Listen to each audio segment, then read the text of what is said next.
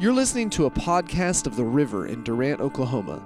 Join us Sundays at 10 a.m. or Wednesdays at 7 p.m. or learn more about us online at theriverdurant.com. Good to see all of you here. I'm glad to be here. Wouldn't you rather be in church than that hospital you drove past? Or that jail you had to drive by to get here? Especially that cemetery you had to drive by to get here. I'd rather be here than any of those places. I'd rather be here than a lot of places. There's something about being in the house of God with God's people in the household of faith that gives you options you didn't have before you came. I like having options. Because when you're sitting under God's opinion, you realize now you have other options. When all you get is your opinion, that's all the options you have. But when you set yourself under God's opinion, you have more options than you know what to do with, actually. Today we're going to be talking about justification. Pardon me. Get my notes up here. We're going to be talking about, I've lost my notes, sorry. Justification, peace, and grace. Justification, peace, and grace. I want you to say it with me. Justification, peace, and grace. Father, thank you for this day and the time that you have allotted us here in these few minutes to come. I'm asking for the spirit of wisdom and revelation to flow here in this place, that you can take your people, your family, your own children here to greater heights of understanding, greater depths of meaning, and greater joy in knowing you. Thank you, Lord, for this time. Let the spirit of wisdom and revelation flow, and grant to us the spirit of wisdom and revelation in the knowledge of Christ. We want to see Jesus more clearly. We want to experience His power and His grace in our lives and understand what it means to be at peace with God. And for these things we ask you today to make it real for everyone who's wondered what this all means. There are many here, Lord, who've heard it, who need to hear it deep, who need to hear it in the inner recesses of the heart. Let these seeds, these words, be as seeds falling into good plowed ground, and I believe it'll bring forth much fruit. And I ask this in Jesus' matchless name. Amen and amen. Justification, peace, and grace. Romans chapter 5 and verse 1. I sent you the email, Izzy. I don't know if you got it. Romans chapter 5 and verse 1 says, "Therefore, being justified by faith, we have peace with God." Therefore, being justified by faith, we have peace with God. Either that is the most audacious, arrogant statement that any human being could ever make, or it's the truth. Yeah. Who do you think you are to declare that we have peace with God by nothing but faith? Let me just say, by nothing, but just believing it. Who do you think you are, Paul, Saul of Tarsus, to dare say that, you being a Jew, with all the hoops there were for you to jump through, with all the ropes there were for you to climb, with all the rivers there were for you to scale, how do you now say we have peace with God by faith? It's either the most arrogant thing you could ever think of to say, or it's the truth. I'm here to tell you today it's the truth. You have peace with God by faith. By faith you entered into a contract that had peace written all over it.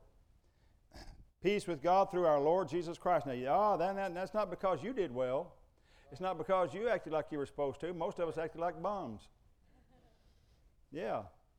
At best we acted like bums. We really acted like dogs, but bums is not so bad.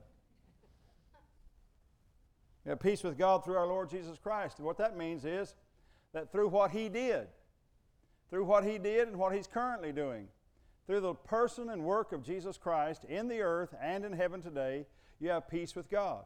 You don't have peace with God because you performed well. Listen, I've known lots of Christians and I've known lots of Mormons, and Mormons outperform Christians, if you ask me. I mean, that's just my estimation. They actually outperform us. If we're just talking about performance, You put all of it on one side of the scale and all of it on another side of the scale. Christians should perform better, but they know one thing, that their performance does not get them into heaven. If your performance gets you to heaven, if you think how good you act is what's going to get you into heaven, I'm going to tell you right now, you're not saved.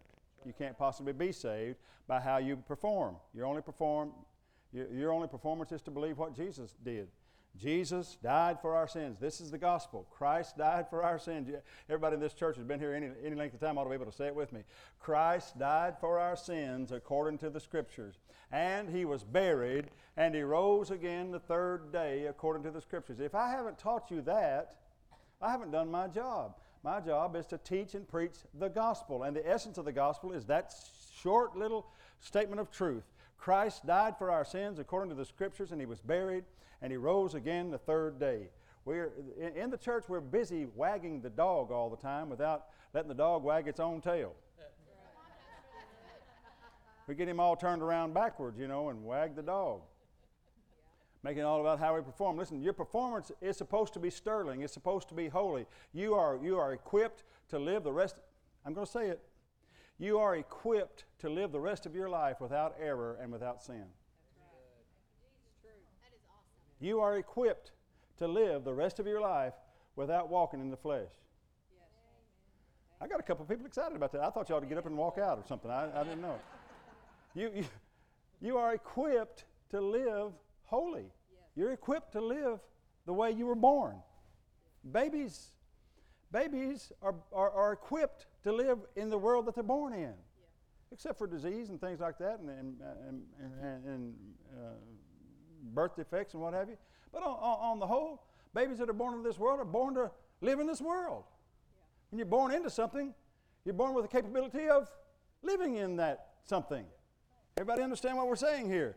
God didn't birth you into His kingdom and then make it impossible for you to live it. How cruel would that be?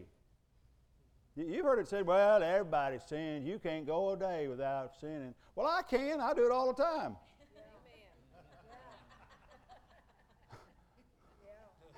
If old Holler can from Love County, I'm telling you, in Love County, if you don't go into the ministry, you go into the penitentiary. I mean, it's just the way it was. I'm driving down the road one day with a friend of mine. A car came over the hill and had on new license plates. My friend said, hey, I bet old Donnie got to help make those.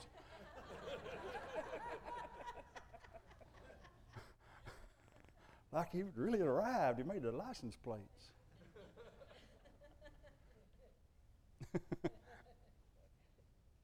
It's kind of sad, but true.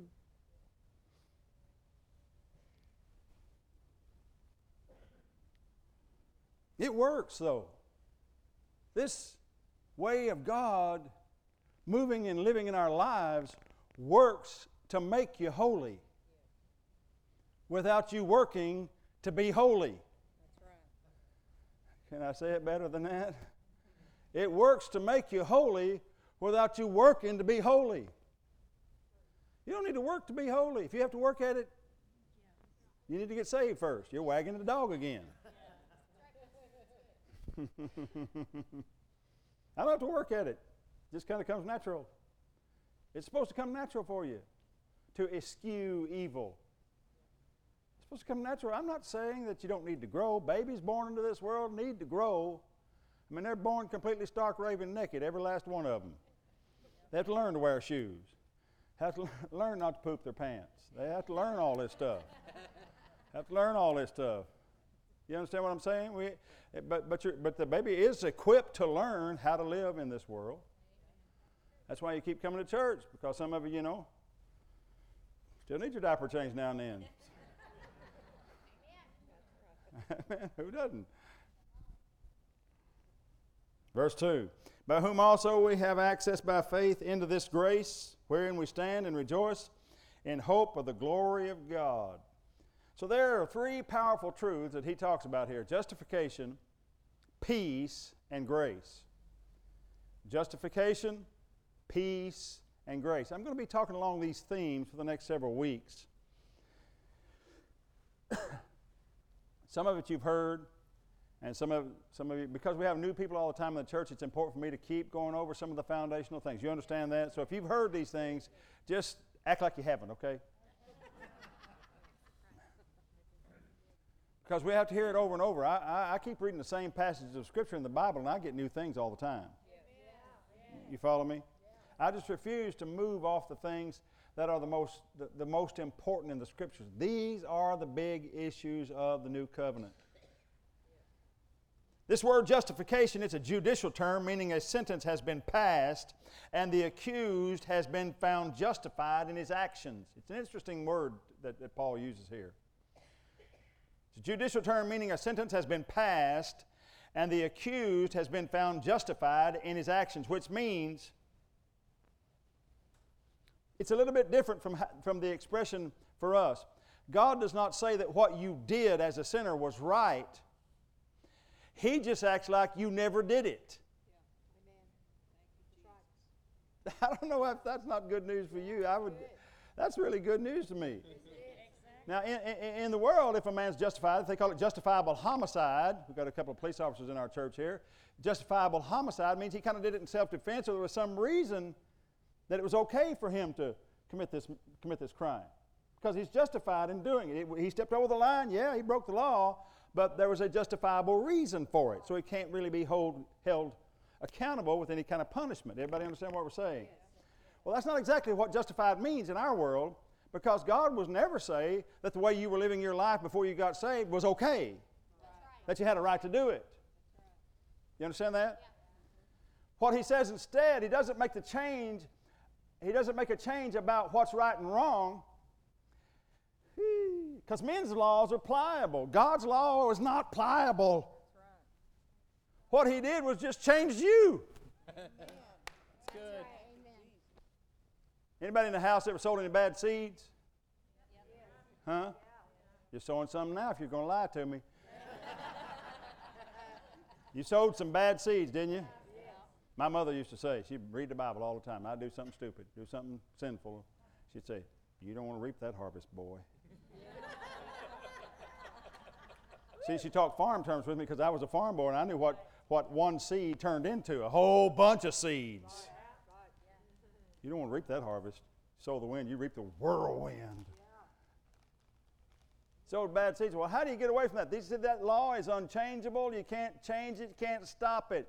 As long as the earth remains, there shall not cease to be seed time and harvest. It's going to happen. Whatever seed you sow, God will not be mocked. Whatever seed you sow, that's the harvest you're going to reap. Oh, I sowed some bad seed. How do I get away from this? You can't.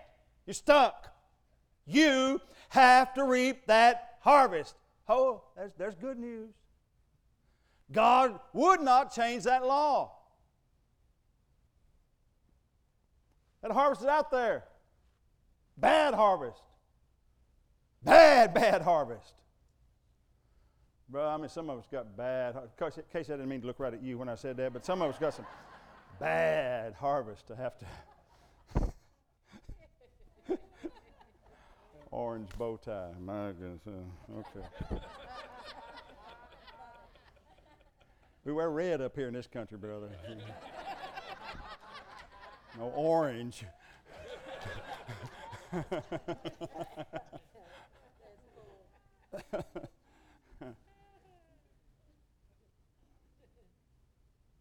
How are you going to escape it? You can't. So God came up with this wonderful idea. They can't escape their harvest because I won't change the harvest. I won't change the laws of seed time and harvest. So I'll just change them. I'll just make you a new creature. And since you're a brand new creature now, born all over again, that's no longer your harvest. Woo! Hallelujah! Come on, somebody ought to say thank you, Jesus, for that great news. I became a new creature. I'm not responsible for anything that ever happened. Glory to God. Hallelujah. Couldn't change the law, so it just changed me. Hallelujah. Woo! Glory. Hallelujah. This will fix what's wrong with you right here today. Justification. That's what it means in the new covenant when it talks about justification. Men's laws are pliable. They move around. God's law wouldn't move, so he just moved us. It wouldn't change, so he just changed us. He couldn't fix that, so he just fixed us. Glory to God. Glory to God. just like you never did anything wrong. Romans 4 says it like this. I'll just read this to you. Verse 6 says, even as David also describes the blessedness of the man unto whom God imputeth righteousness without works, saying, blessed are they whose iniquities are forgiven, whose sins are covered. Look at verse 8. Blessed is the man to whom the Lord will not impute sin. It didn't say blessed is the man who's never committed sin. It says blessed is the man with whom God won't act like he's ever committed sin. It has no record of it. How does he do that? How does he do that? It's hard for men to believe that God can do that. Here's how he does it. He's God. How many of you have some things you wish you could forget? I got 2 or 3. Some of them have to do with my mama. But I'm telling you, she looks like a sweet little woman, but that woman liked to beat me to death when I was a kid. It did work. It did work. She knew how to raise boys, man. She could wield that stick, I'm telling you. I have memories that I'd like to forget. Things I've done, things I've said, things people have said to me, hurtful things. Come on, am I in the right house? Things that went on that went wrong. You wish you could just forget them. And most of us, many people suffer from the things that have gone on in their lives they just can't get over. One of the most beloved comedians and actors in the whole wide world, everybody loved Robin Williams. He just couldn't get over it. It so defiled his soul, he just couldn't get over it. Bless his heart.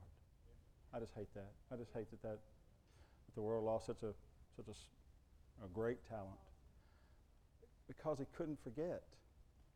And those things were imprinted on his soul that it began to push his soul down into depression. Something he dealt with all the time. He didn't know how to deal with it, just dealt with it with medication and alcohol.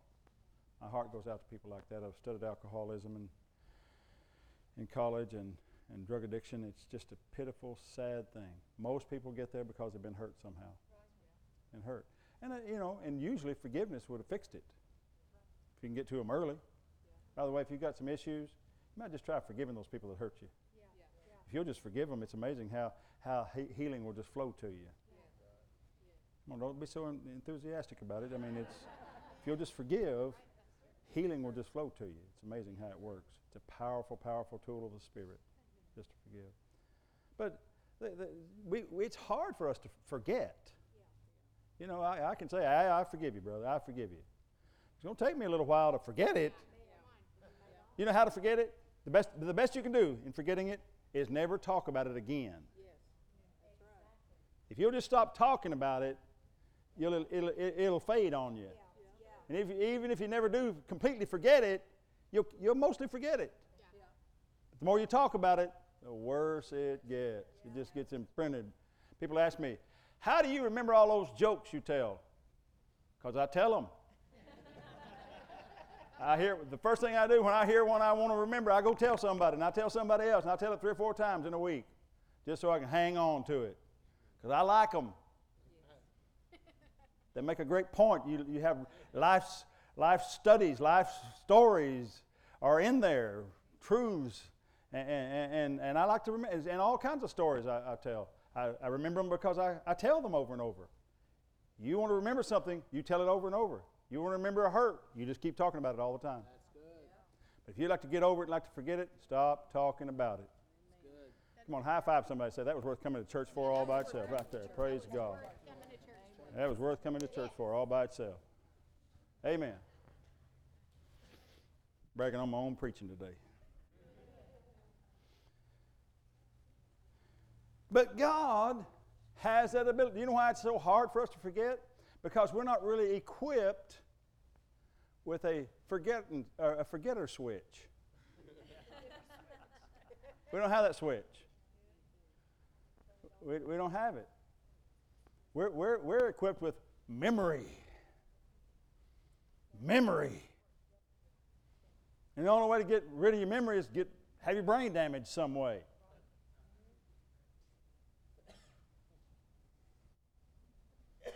Even remember.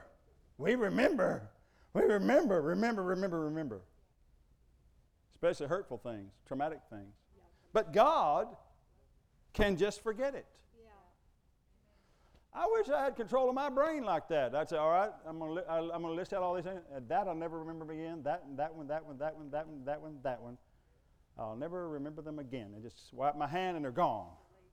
Whew, boy, I'd go right home right now, close the church service, go straight home, and make that list.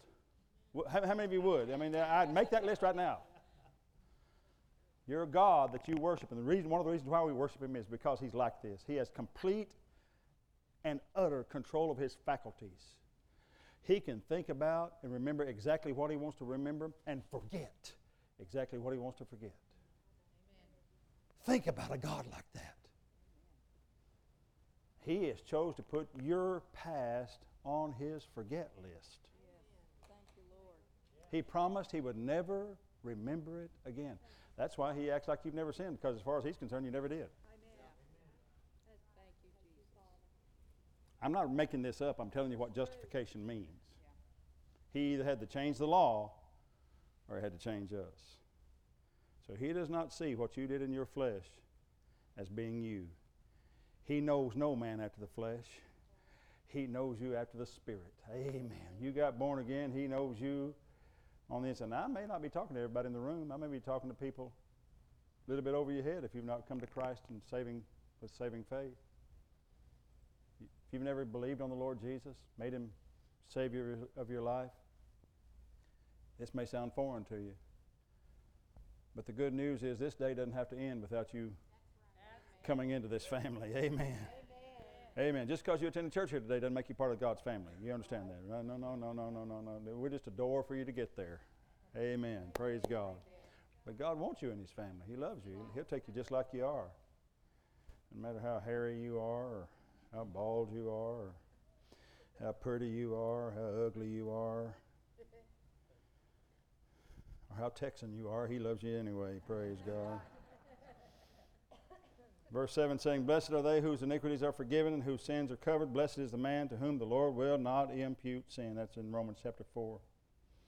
Now back to our original text. We have access into this grace wherein to stand through faith. What does it say there? We have peace with God.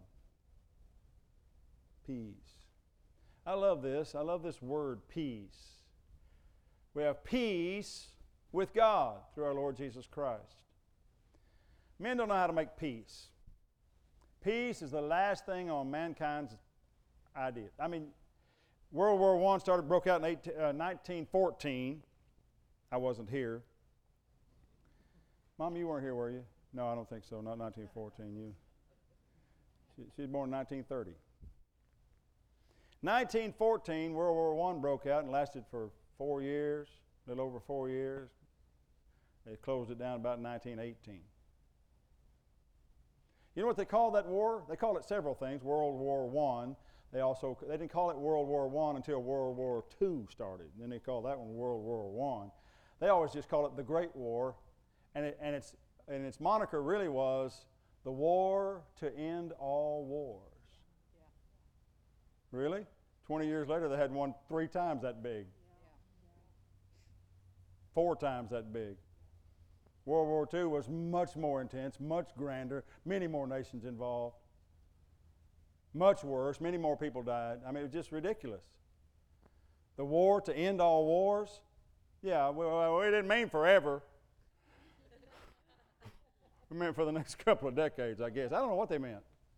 They thought if you have a world war, it has to finish all wars, it has to end all settlement, but it doesn't, because the wars that are in this world are not about borders, are not about governments, are not about land. The wars that go on in humankind's history have always been about the heart of man. And they always will be about the heart of man. They always have at their basis a spiritual void. The reason why we have wars, the reason why there's killing, the reason why there's violence, the reason why all that goes on in the world is because men don't know how to live at peace. There is no peace between men until there is peace with God. When men are not at peace with God, they're tormented. They think, I just got to have that guy's stuff. If I can just get that guy's stuff, I'll be happy. And from that guy's place, they see that other guy over there. Oh, no, I got to have his place. You get me? Come on. His and his and his, and they think there's no end. There's just no end. Because there's this void, it's a vacuum inside men that just keep sucking in everything they can get, and it never satisfies anything. Listen, without peace with God, you have nothing. You have nothing but a horrible life ahead of you. But when the peace of God is part of your life, when you have made peace with God through the Lord Jesus Christ, you have access to anything you need and everything you want. Amen. Anything you need and everything you want. God is a good God. He loves you better than you can ever imagine, better than your mama loves you. And I got a mama that loves me. She literally loved me to death when I was a kid.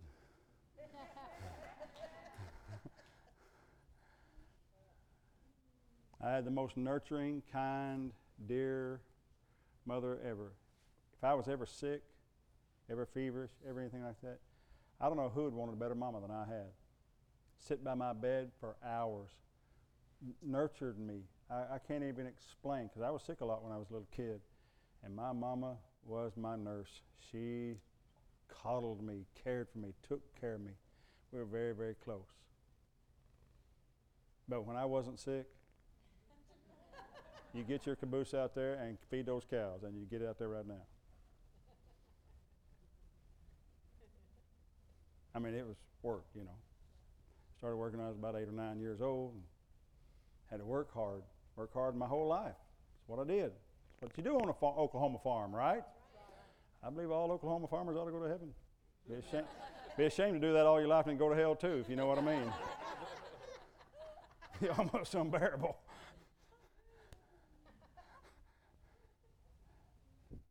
Be a cosmic injustice is what that'd be. Peace. The Greek word for it is eirene, a state of national tranquility, an end to the rage and havoc of war. The Society of International Law in London states that during the last 4,000 years there have been only 200, listen to this, out of the last 4,000 years worldwide, there have only been 268 years of peace in spite of good peace treaties. In the last 300 years alone, there have been 286 wars on the continent of Europe. In the last 300 years, on the continent of Europe, there have been 286 wars.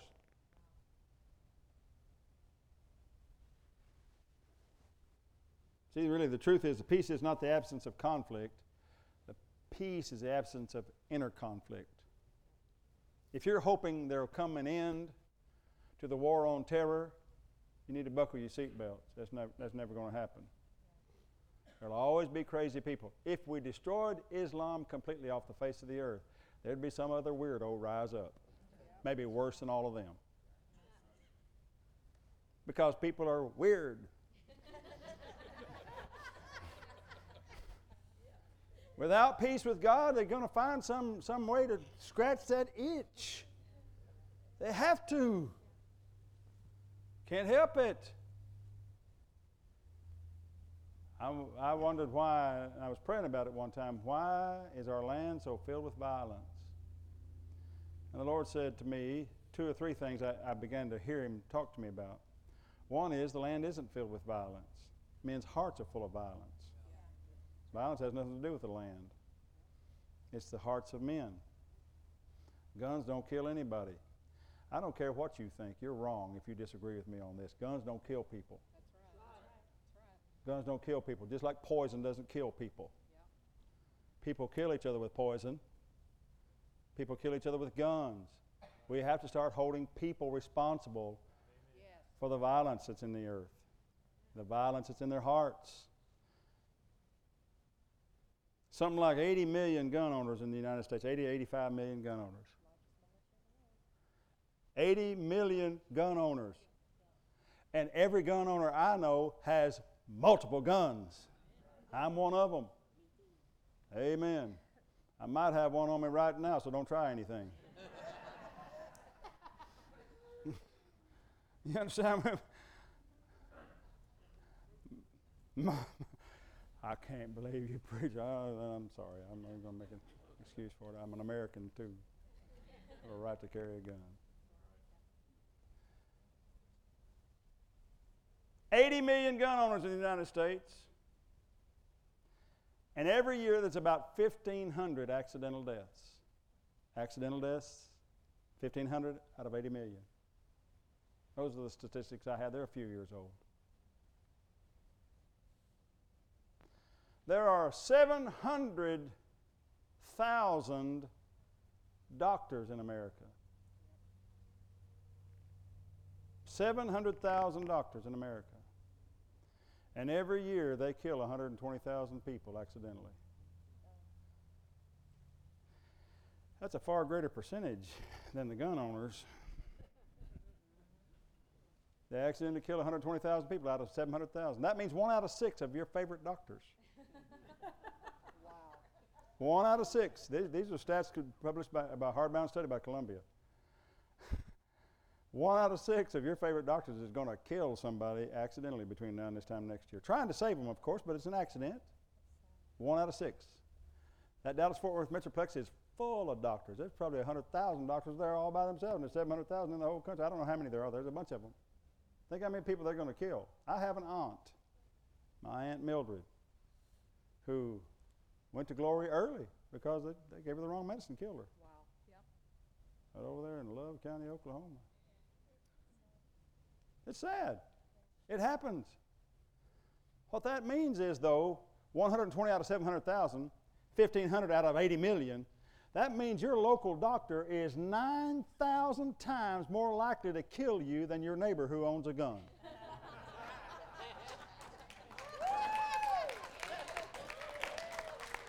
But if your neighbor shoots you, they're going to load you up and take you straight to that doctor.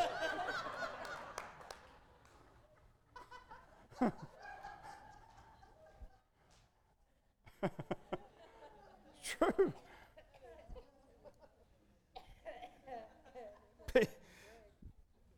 I've wondered about it through the years. What's missing? It's just this simple peace with God. I can listen to people pray and tell whether they have peace with God or not. Oh God, oh God. I was raised. I'm not talking about tears. I'm just talking about this begging, whimpering, hoping He doesn't kill them for approaching Him kind of prayer. That's not peace with God. That's not righteousness talking. I was out with Miss Ann one time. I got to tell you the story. I told you all this story 2 or 3 years ago, but she and I were out on the highway one time with a friend of ours who was a paramedic, and we were on the way around on the south side of Dallas on Interstate 20, and this guy had some business, and we saw a car jacked up. Y'all remember bumper jacks? Whoever invented bumper jacks? Must have been a guy wearing orange or something. But anyway, he had his giant-sized car up on that spindly little leg of that bumper jack. Car jacked up way up high in the front. You can see the hood over the top of the car. It was jacked up so high. And we got up beside it, and there's a man laying with his feet toward that car and his head away from the car like he had been using that jack and just fell back dead on his back, sprawled out there, with a couple of women standing there beside him going, ah! They didn't know what to do. This guy lying there dying, obviously overheated, obviously either a stroke or a heart attack, probably a heart attack, that's what we thought. The paramedic said, it looked like a heart attack. He jumps over, he pulls over, and we jump out and run back there, and he goes to working on him, you know. He's pumping that chest and breathing, and I'd never seen two men engaged like this. I mean, it was mouth to mouth. He didn't have his little pump bag, you know, it was mouth to mouth. Woo, that's a little freaky to me. I'd never seen that before. But he's trying to save the guy's life. Blowing in his pump, and he'd say, he's working real hard. He's doing the work, and he whispered, I'm losing him. Of course, the women over there heard it. Ah, he's losing him. Defibrillation, you know. Miss Ann heard him say it. She's sitting on the other side. She heard him say it. She'd just been reading about Smith Wigglesworth. Y'all know who Smith Wigglesworth was? That miracle guy? Right in the middle. I mean, by this time, a whole crowd has stopped. This car has stopped all around. There's a little half-moon circle of people standing around. I knelt down there, got the guy by the hand, praying a nice little Presbyterian kind of prayer. And well, we love the Presbyterians. I'm just playing. But it was quiet, you know. I'm just, Lord, help this guy, you know. Please don't let him die. I've never touched a dead guy before. And I was praying for the Lord to help him and not let him die, you know. God, help him. In Jesus' name I pray, you know. I was begging the Lord to do something. And Miss Ann heard Jim say, I'm losing him. Well, she just dropped down on both knees and slammed her hands right on the guy's chest. Almost knocked Jim clean out of the way. She slammed her hands right on the guy's chest and said, no, you're not going to die. I command you to live in Jesus' name. Live. I command you to live. You'll not die, but live in Jesus' name. I looked up thinking, you know, people were looking at my weird little wife. I'm telling you, the whole circle went just like this. And when she was done, that guy was turning all kinds of weird colors because he didn't have oxygen in him. And he took a breath. Amen. It's clear. Jim got his ear down there. He said, I think he's going to make it. And I'm still got a hold of his hand. I said, I don't think he's got a choice.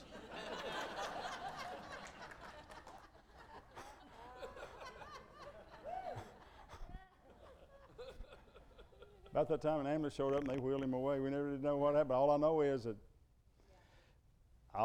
if I ever have one of those heart attacks like that, I want her on the scene. Praise God. Amen. Somebody that's got peace with God knows how to talk for God. Rather than beg God, you talk like God. How do you think Jesus would have handled that? Oh, Father, please do something, Lord. Oh, is that how Jesus is going to handle it? No, he's going to walk up there and tell death to get his hands off the man in Jesus' name. Well, he's not going to use Jesus' name. He is Jesus, but in the name of me.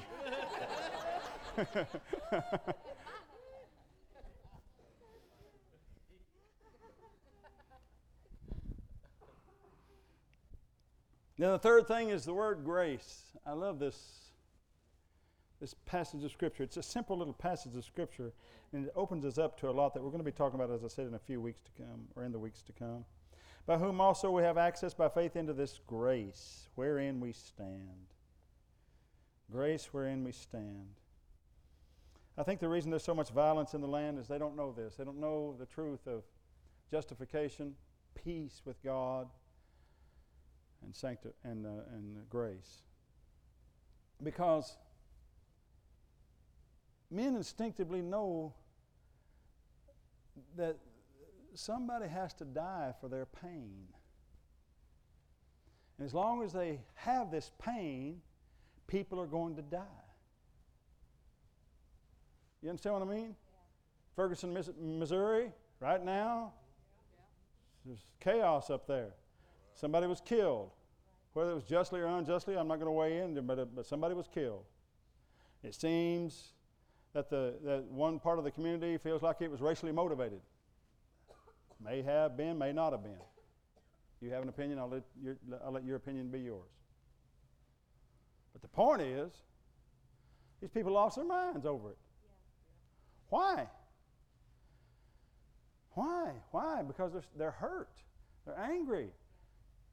I know there's a criminal element involved in all that, but the point is that men go violent when they feel like somebody is supposed to die, and they know that this death will help them feel okay about it. But the problem is they're killing sinful people. They're killing people who have sins of their own to pay for, so it never does work to pay for their wrong. It never does make them feel better. They kill somebody thinking that's going to make them feel better. Serial killers become serial killers because it makes them feel good for a moment to kill someone. But then after a while, they lose their peace. So somebody else has to die. And it works for a little while. Then they lose their peace again, and somebody else has to die. That's how why they call them serial killers. It's just this driven thing that's trying to fill a void inside. And serial killers are not born monsters. They're born just like you are. They just found this perverted, crazy way of dealing with what goes on inside them. Are you listening to me? We have to be honest about this, about what humanity is capable of. Capable of the most horrific things without peace with God, without the grace of God alive on the inside of them. And the more we say don't do it, the worse they get. The more we point our fingers at them and threaten them and pass laws, it just gets worse. The answer to America's problems is not more laws. The answer to America's problems, why the violent continue to be so violent, is because they're convinced someone needs to die for the way they feel. Someone needs to die for their pain. Someone needs to die for their wrongs. What they've not heard is that someone has died. Someone did die for your sins. Someone did die for what's going wrong with you. Someone did die for how you feel. Christ died for you. That's what the gospel means. He's dying to take all that away from you because he knew you couldn't deal with it. He knew it would have ugly manifestations in your life if you didn't come to serious faith in him. So he died for you. Christ died for our sin. Wow. Why? Grace. That you could participate in this beautiful thing called grace and have God show his favor to you with every breath of your life. Has anybody heard good news today? You've heard good news today.